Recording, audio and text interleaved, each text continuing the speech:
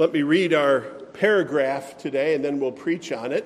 The sermon titled, A Crucial Turn. So, Luke's Gospel, chapter 9, beginning in verse 51.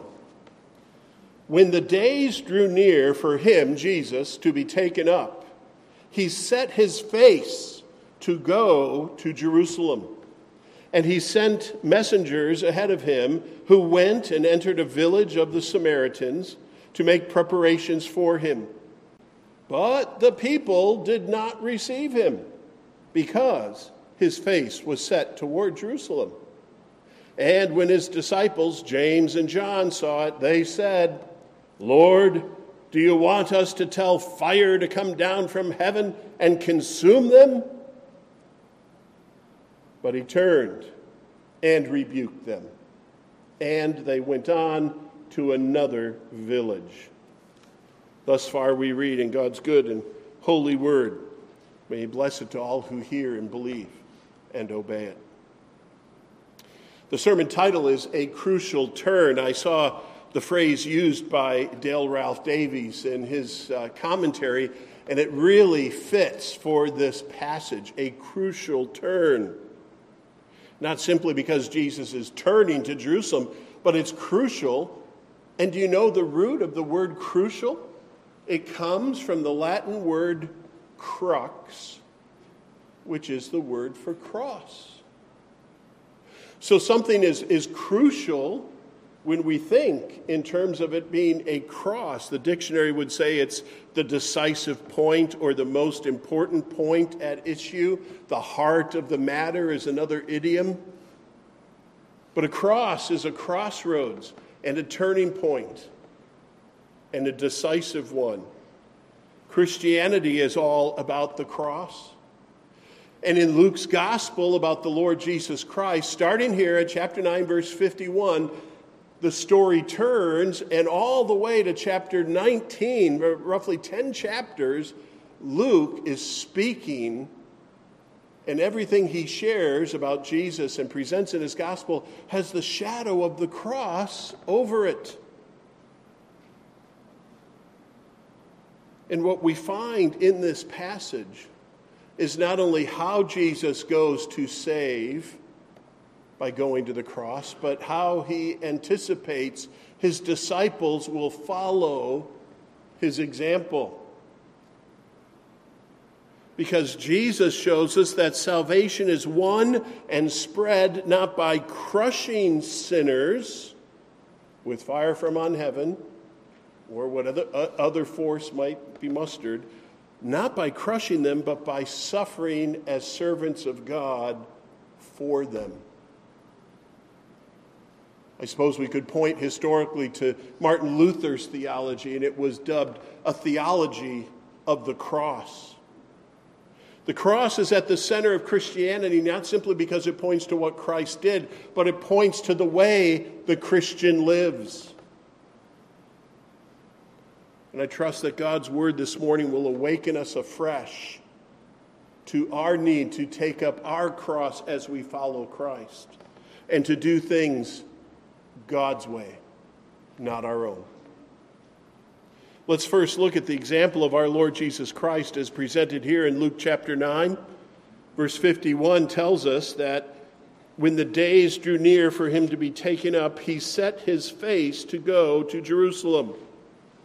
And he gives us the countenance of a suffering servant.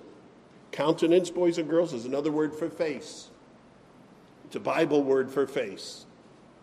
His face was like that of not just somebody who was really determined, not just one with a steady gaze at his goal, but there's something else this expression tells us about the face of our Savior.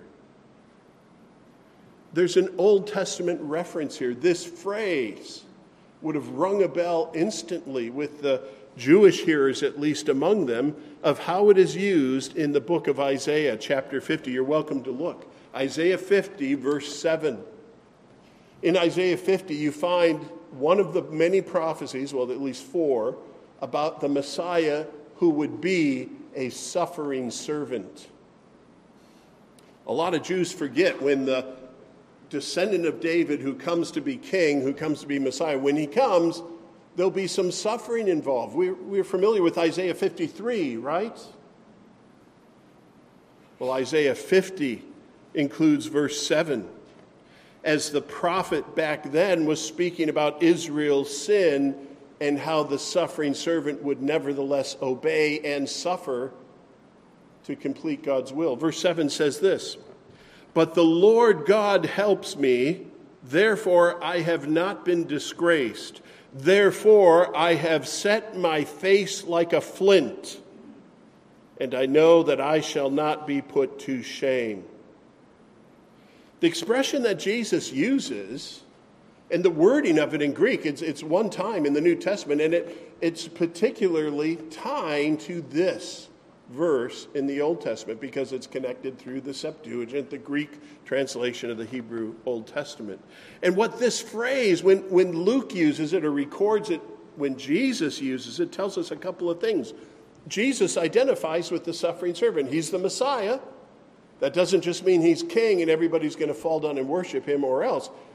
But he is Messiah who is the suffering servant of Messiah. He will not be put to shame. He will not be disgraced, even when he is abused. And by his stripes we are healed.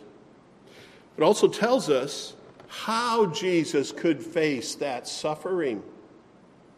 I think it's a profound reference. That's why we're dwelling on it. He's not simply determined, but he is putting his faith in the God of Isaiah 50, verse 7. The suffering servant was speaking in Isaiah and had said, "But the Lord God helps me. Therefore I have not been disgraced. Therefore I set my face." Jesus as well shared that conviction. I have the promise of God. To be the suffering servant will not end in my crashing and burning or disgrace, but it will end in salvation. God's way will bring about the salvation of his people.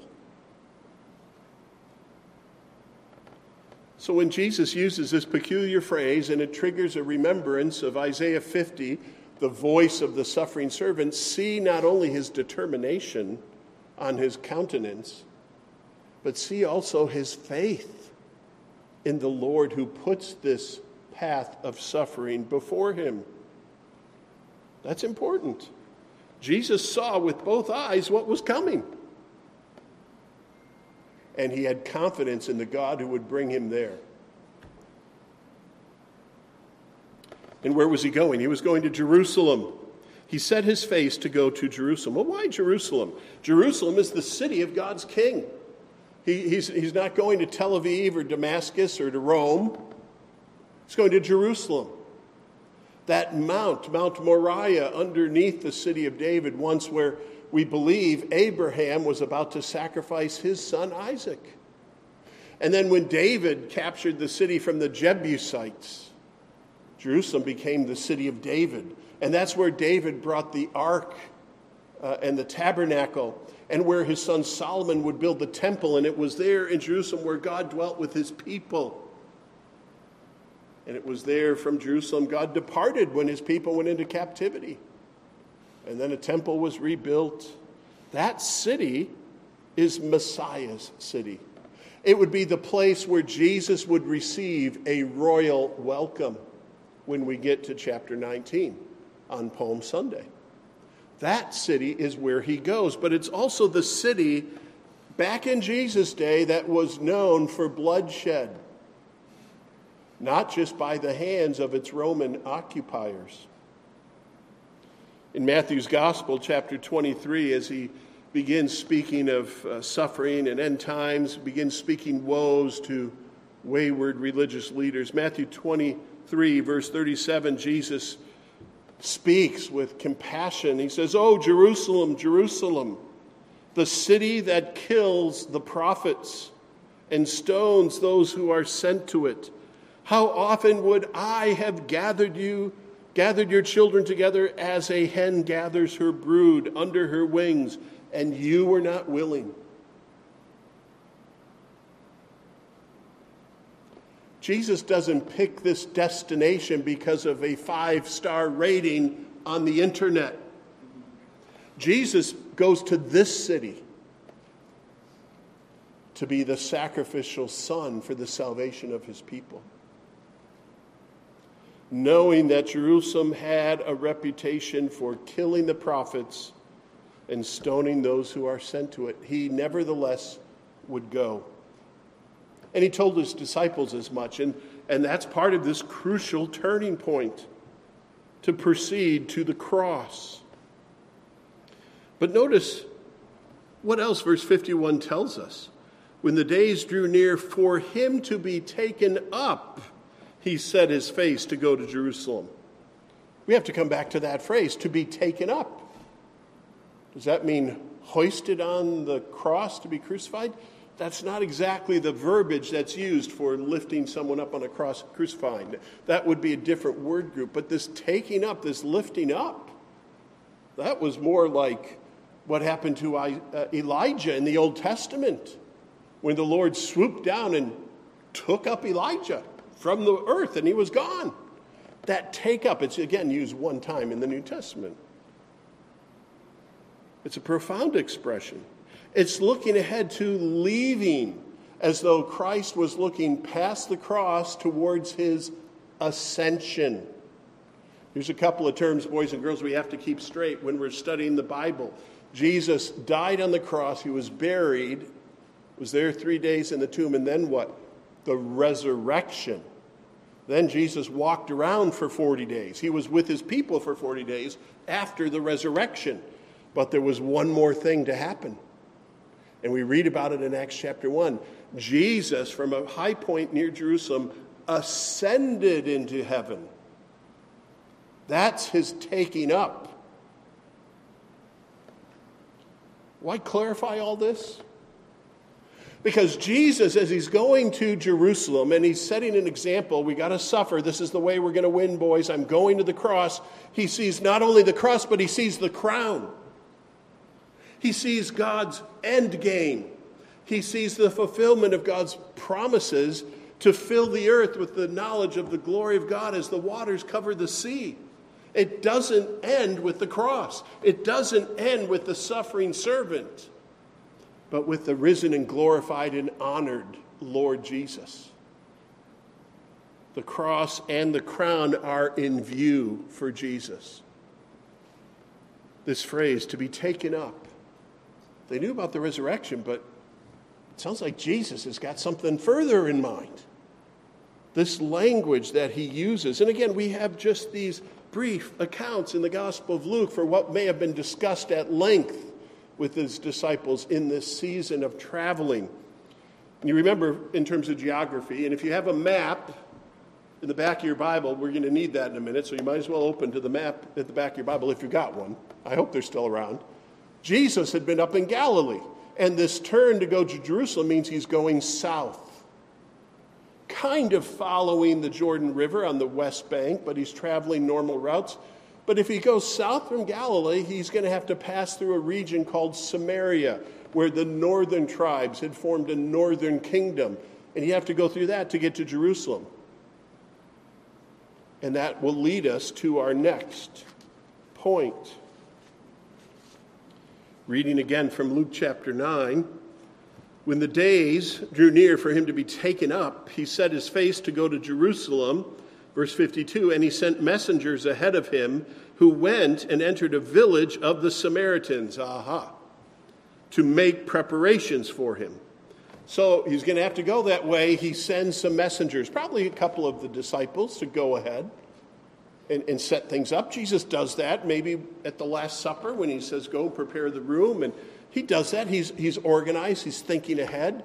You get a group of Jesus and 12 disciples, and how many other dozen followers from Galilee are coming? That could challenge a small town on the road up ahead to provide hospitality. And they're going through Samaria, so Jesus is trying to be careful. Jesus once traveled through Samaria back in John chapter 4, and I'm going to allude to that in a minute. And he was out at the well at the edge of town and had a conversation with a woman while the disciples went into town to get the food. They didn't all stay at the well. What is it about the Samaritans that the people there, verse 53, did not receive him? What's going on between Samaritans and the Jews? Quick update and brief history lesson. We try not to be long, but we have to think of Samaritans as historical, not just jump to the Good Samaritan of the parable. The Samaritans historically were part of when David's kingdom divided. The south, which was Benjamin and Judah, those two tribes around Jerusalem were one kingdom, the kingdom of Judah, and the kingdom of Israel, the 10 northern tribes, this area that goes all the way up towards Galilee and Dan, the further north tribe. So there were two kingdoms, and if you've read your Old Testament, you know there's two lines of kings. And when a time comes to go into captivity, the northern tribes go first.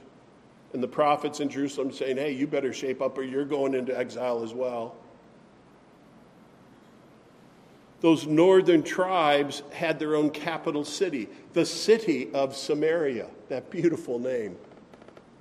It was a beautiful place, not far from Mount Gerizim. And that's where they set up the center of their worship, because if they weren't connected with the south, they didn't have access to the temple in Jerusalem. So they worshiped on Mount Gerizim.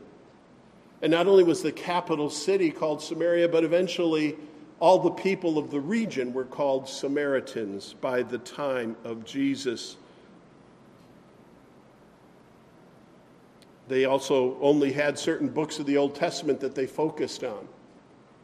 They didn't have other books, they just had favorite books. And this is perhaps the most common fact, they intermarried with Gentiles. Some point out when Alexander the Great came through and there was a great influx of Gentiles into the region, that's when many of them intermarried. And they were no longer the Jewish race in the purity and the emphasis that they should have had. So the Samaritans had intermarried. They had their own place of worship, and the Jews and the Samaritans did not get along.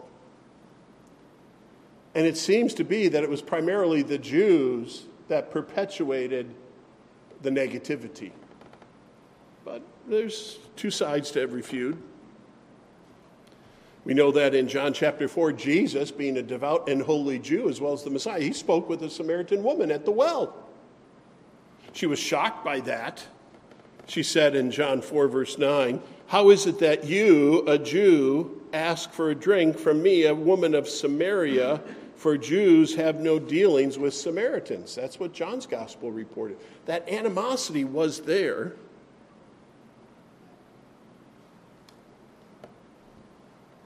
And Jesus encounters that. And in this case, the village says what? They reject him. Verse 53. But the people in that Samaritan village did not receive him. Why? Because his face was set toward Jerusalem. They perceived he wasn't just a tradesman or a passing by type of Jew. He was religious, and he was going to Jerusalem on some sort of religious activity they perceived, and they didn't want that. They wanted their own version of faith to prevail.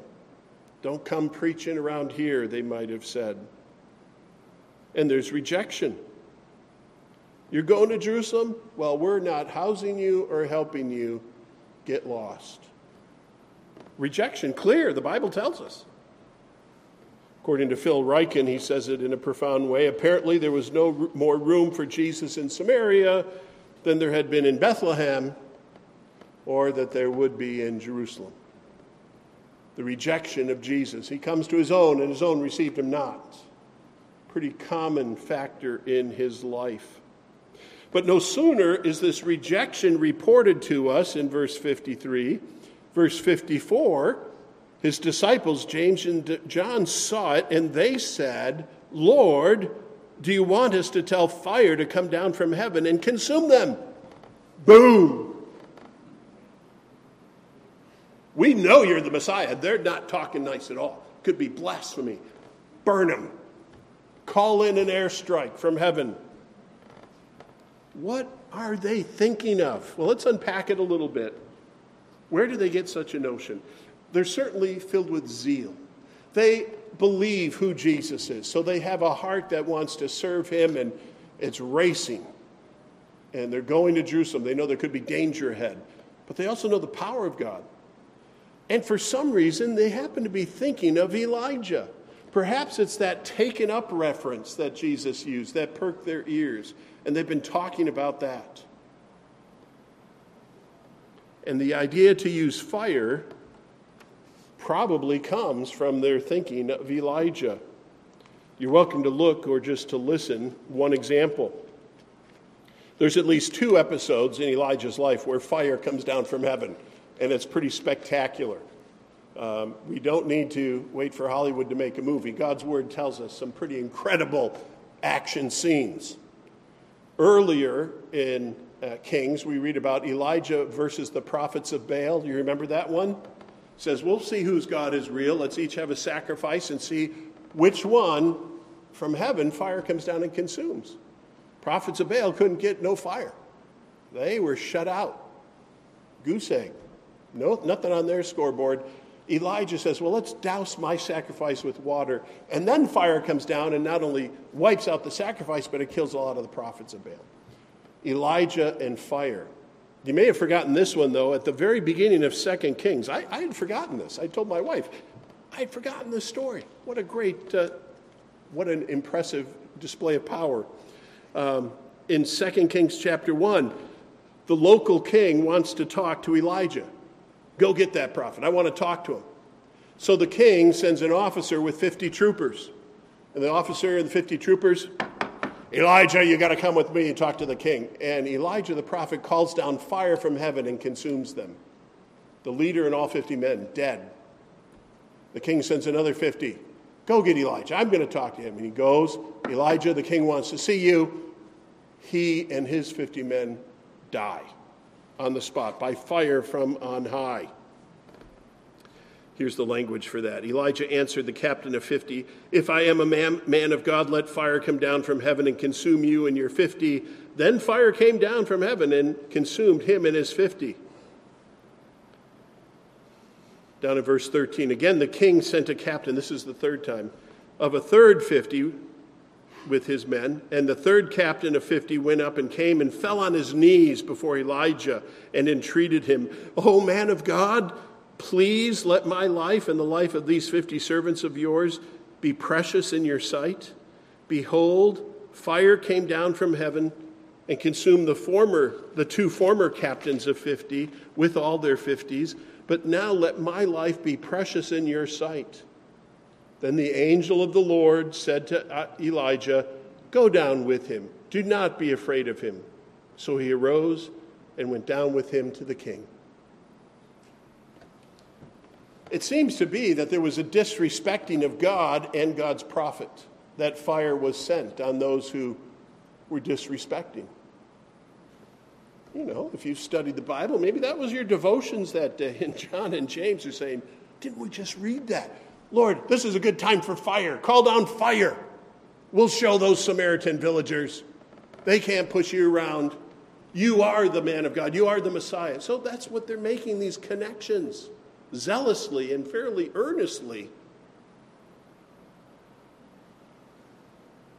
But it wasn't what Jesus wanted. And it wasn't appropriate. So Jesus gives a rebuke. No, John, James, no. No fire from heaven today. Where are your hearts, brothers? You can almost hear Jesus try to repeat to them his previous instructions, not from weeks ago. Well, we don't know the exact chronology, but it's right here in chapter 9. Do you remember when Jesus sent them out on their mission? Back up in chapter 9, verse 5. Jesus had instructed them what to do when you encounter some disrespect and disagreement. Luke 9, verse 5. And whenever they do not receive you, when you leave that town, shake the dust from your feet as a testimony against them.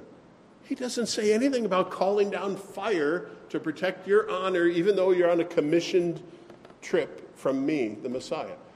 Just do it this way. That's how you deal with not being received. They'd been instructed, but how quickly they forget. How quickly they let their zeal run ahead of them. Peter, James, and John had been on the Mount of Transfiguration. They saw the divine glory of Jesus. They saw Moses and Elijah on the mountain. Lord, time we deploy a little bit of that power. And Jesus says, no. The focus of the first coming of Jesus was on bringing the good news, not yet the day of judgment. That day will come. No escape for anybody. God will see to that. But Jesus began the gospel era where he would bring good news, and he commissions us to go with the good news and make disciples of all the nations, not to burn them to the ground. And far too many Christians are concerned in pummeling sinners instead of pleading and reaching them with the good news. There is this rebuke. J.C. Ryle, the Bishop of Liverpool, and he was very unpopular. He was an evangelical. But evangelicals were a minority. A lot of liberals out there and nonsense out there, but he manifests this compassionate spirit. He comments on this episode. He says, Christ's kingdom was to be extended by patient continuance in well-doing, and by weakness and gentleness in suffering, but never by violence or severity. I'm so thankful for J.C. Ryle, a biblically informed voice of reason for his day in the 1800s and for our day.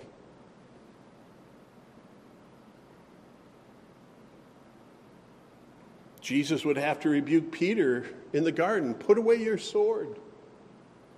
That's not the way the kingdom comes.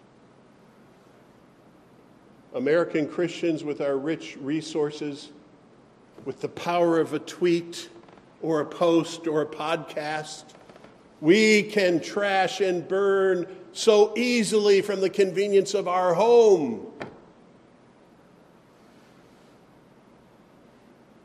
But that's not what God wants.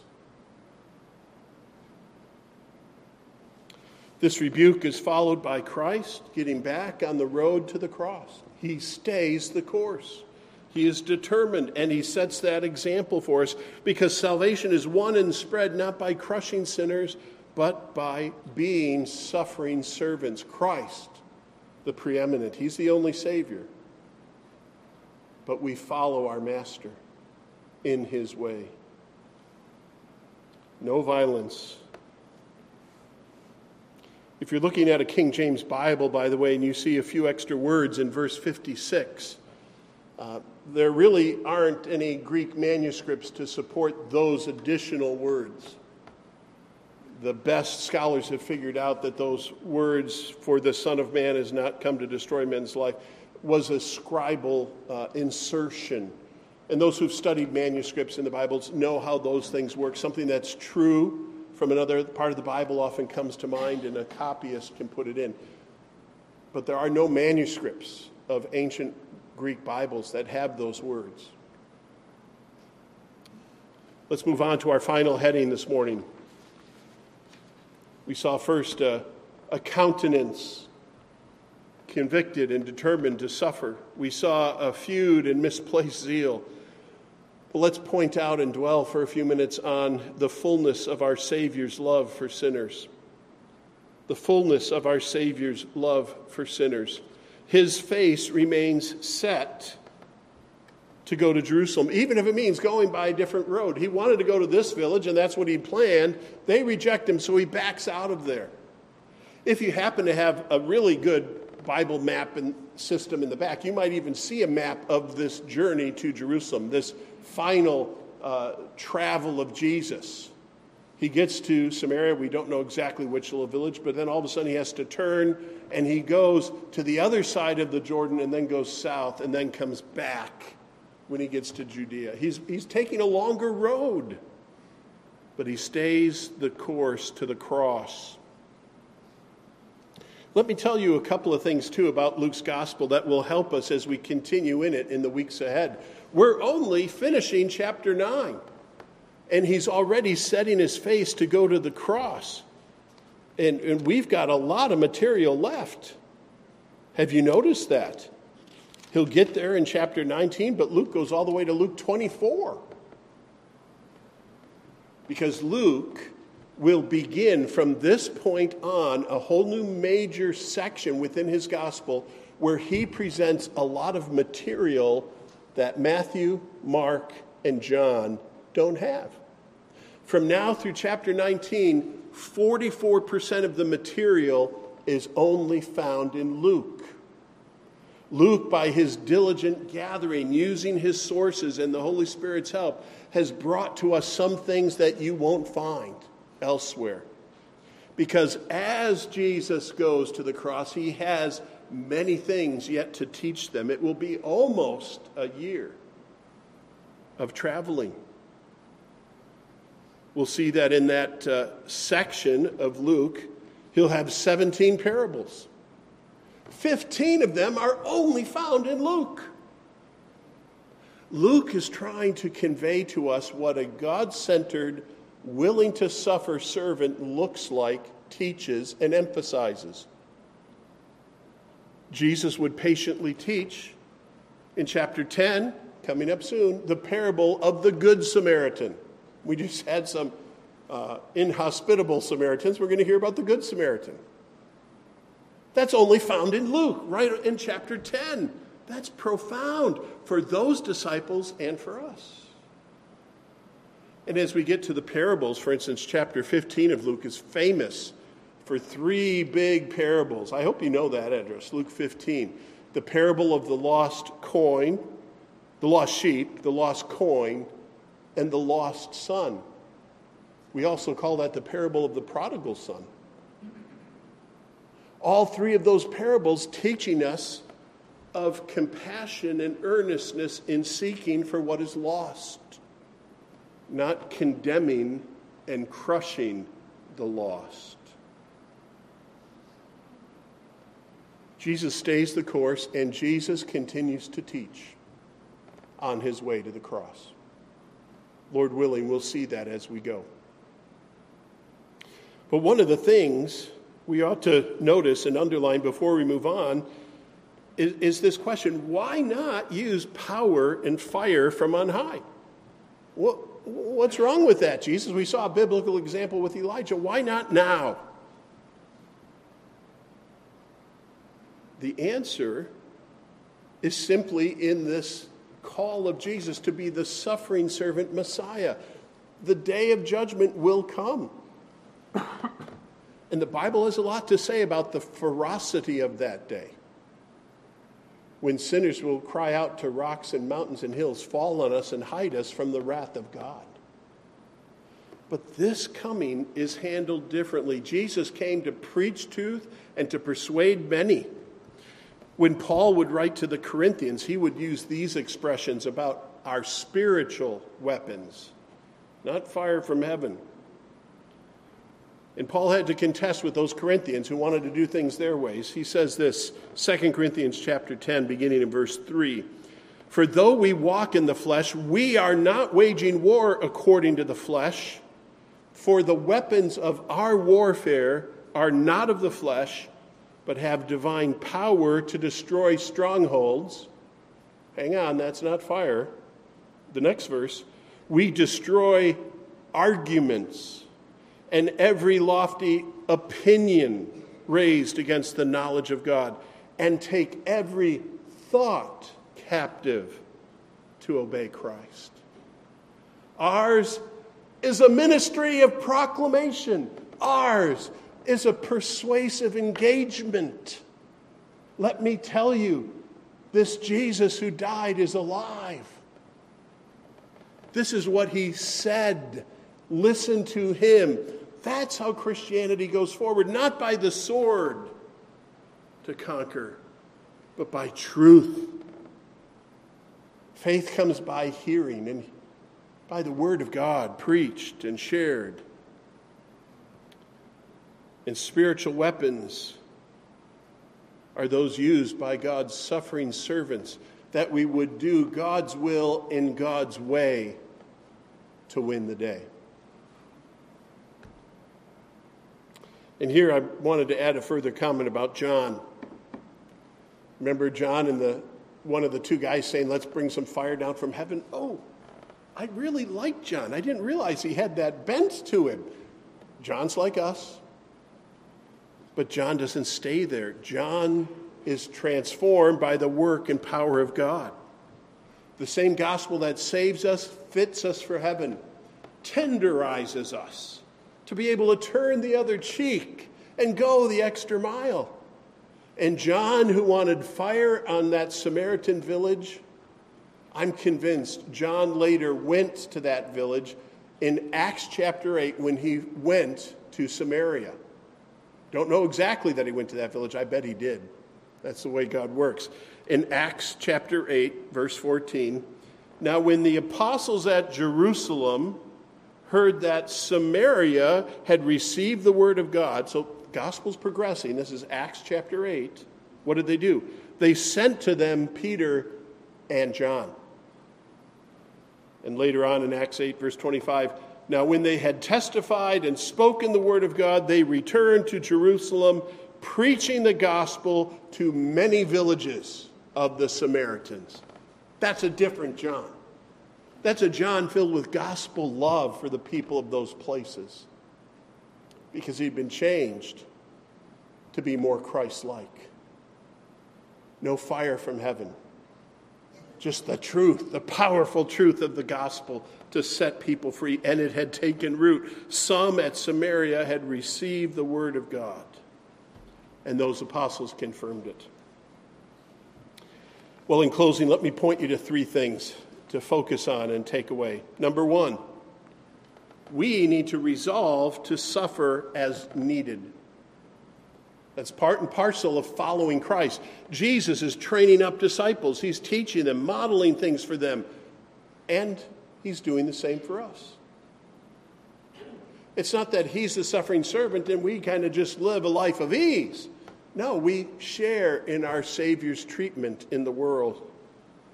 The servant is not above the master. Christianity has so many blessings and benefits. I never have a problem telling others to become a Christian. But it's not a bed of roses. It's more the Via Dolorosa. The way that Jesus walked. How can we resolve to suffer as needed? I'll just point you back to what we saw. Jesus knew Isaiah. Do you remember Isaiah? That verse that caused him to set his face like flint, Isaiah 50, verse 7. Maybe it needs to be a memory verse, or at least you got to underline it. Isaiah 50, verse 7 said, "The Lord God helps me. Therefore I have not been disgraced. Therefore I have set my face like a flint. I know that I shall not be put to shame." Because God helps us. He's promised. He's with us. That's the confidence that enables us to face suffering. Second exhortation here at the end, beware of untempered zeal. This could be a whole sermon, but I'll just be very brief. Zeal is what we need. I would love to see a little more zeal here today. Let it out. But beware of untempered zeal. Beware of a zeal without knowledge of when and where and how to deploy. I tried to be clear. I think John and his buddy were thinking with all the right intentions when they asked for fire. They were defending Christ's honor. They had a biblical precedent, they thought. And now, should we pull the trigger now? It was zeal that was untempered and not wise. Of course, the Jews of Jesus' day, that was the norm. In Romans, Paul wrote in Romans 10, I bear witness that they have a zeal for God, but not according to knowledge, not for the right things. Paul was once among them as Saul of Tarsus. He was persecuting Christians. He would testify in Philippians 3:6, as to zeal, I was a persecutor of the church. That's zeal without knowledge, persecuting the work of Messiah through Christians. A lot of zeal, but in the wrong direction, Saul. Beware of untempered zeal. Perhaps these words from Romans 12 will help us. Romans 12, as it turns to the practical matters, Paul wrote to those Christians in that very difficult city, repay no one evil for evil, but give thought to do what is honorable in the sight of all. If possible, as far as it depends on you, live peaceably with all. Romans chapter 12. Beloved, never avenge yourselves, but leave it to the wrath of God. For it is written, vengeance is mine, I will repay, says the Lord. To the contrary, Paul writes, if your enemy is hungry, feed him. Have him over for dinner. If he is thirsty, give him something to drink, for by so doing you will heap burning coals on his head. Do not be overcome by evil, but overcome evil with good. Paul learned what Jesus was teaching. Beware of untempered zeal and overcome evil with good. That's our final point. Cultivate that Christ-like compassion for sinners. Yeah, those Samaritans were being rude. They were wrong. But Christ would die on the cross so that many of them could be forgiven. That's Christ-like compassion. As we go with these disciples on this journey to Jerusalem in the next few chapters, we will hear in Luke 10, verse 33, in the midst of the parable of the Good Samaritan, a Samaritan, as he journeyed, came to where the injured man was, and when he saw him, he had compassion. Jesus will teach us to be like the Good Samaritan and have compassion. Luke 15, verse 20, the parable of the prodigal son, which is only found in Luke. And he rose and came to his father, but while he was still a long way off, his father saw him and felt compassion and ran and embraced him and kissed him, the prodigal son. Do you have prodigals? Do you have Christ-like compassion for them? Because as we've seen today, salvation is won and spread not by crushing sinners, but by God's suffering servant, the Lord Jesus Christ, and those who follow in his footsteps. Let's pray. Oh, Heavenly Father, we pray that your word in all its blazing truth would burn away the dross and refine our faith and our practice of our faith. May we not be edgy, violent Christians. Let the words of my mouth and the meditation of my heart be acceptable in thy sight, O Lord, my rock and my redeemer. Fill us with compassion. Make us more and more Christ-like, that until the day of judgment comes, we might suffer all for the sake of the gospel. In Jesus' name we pray. Amen.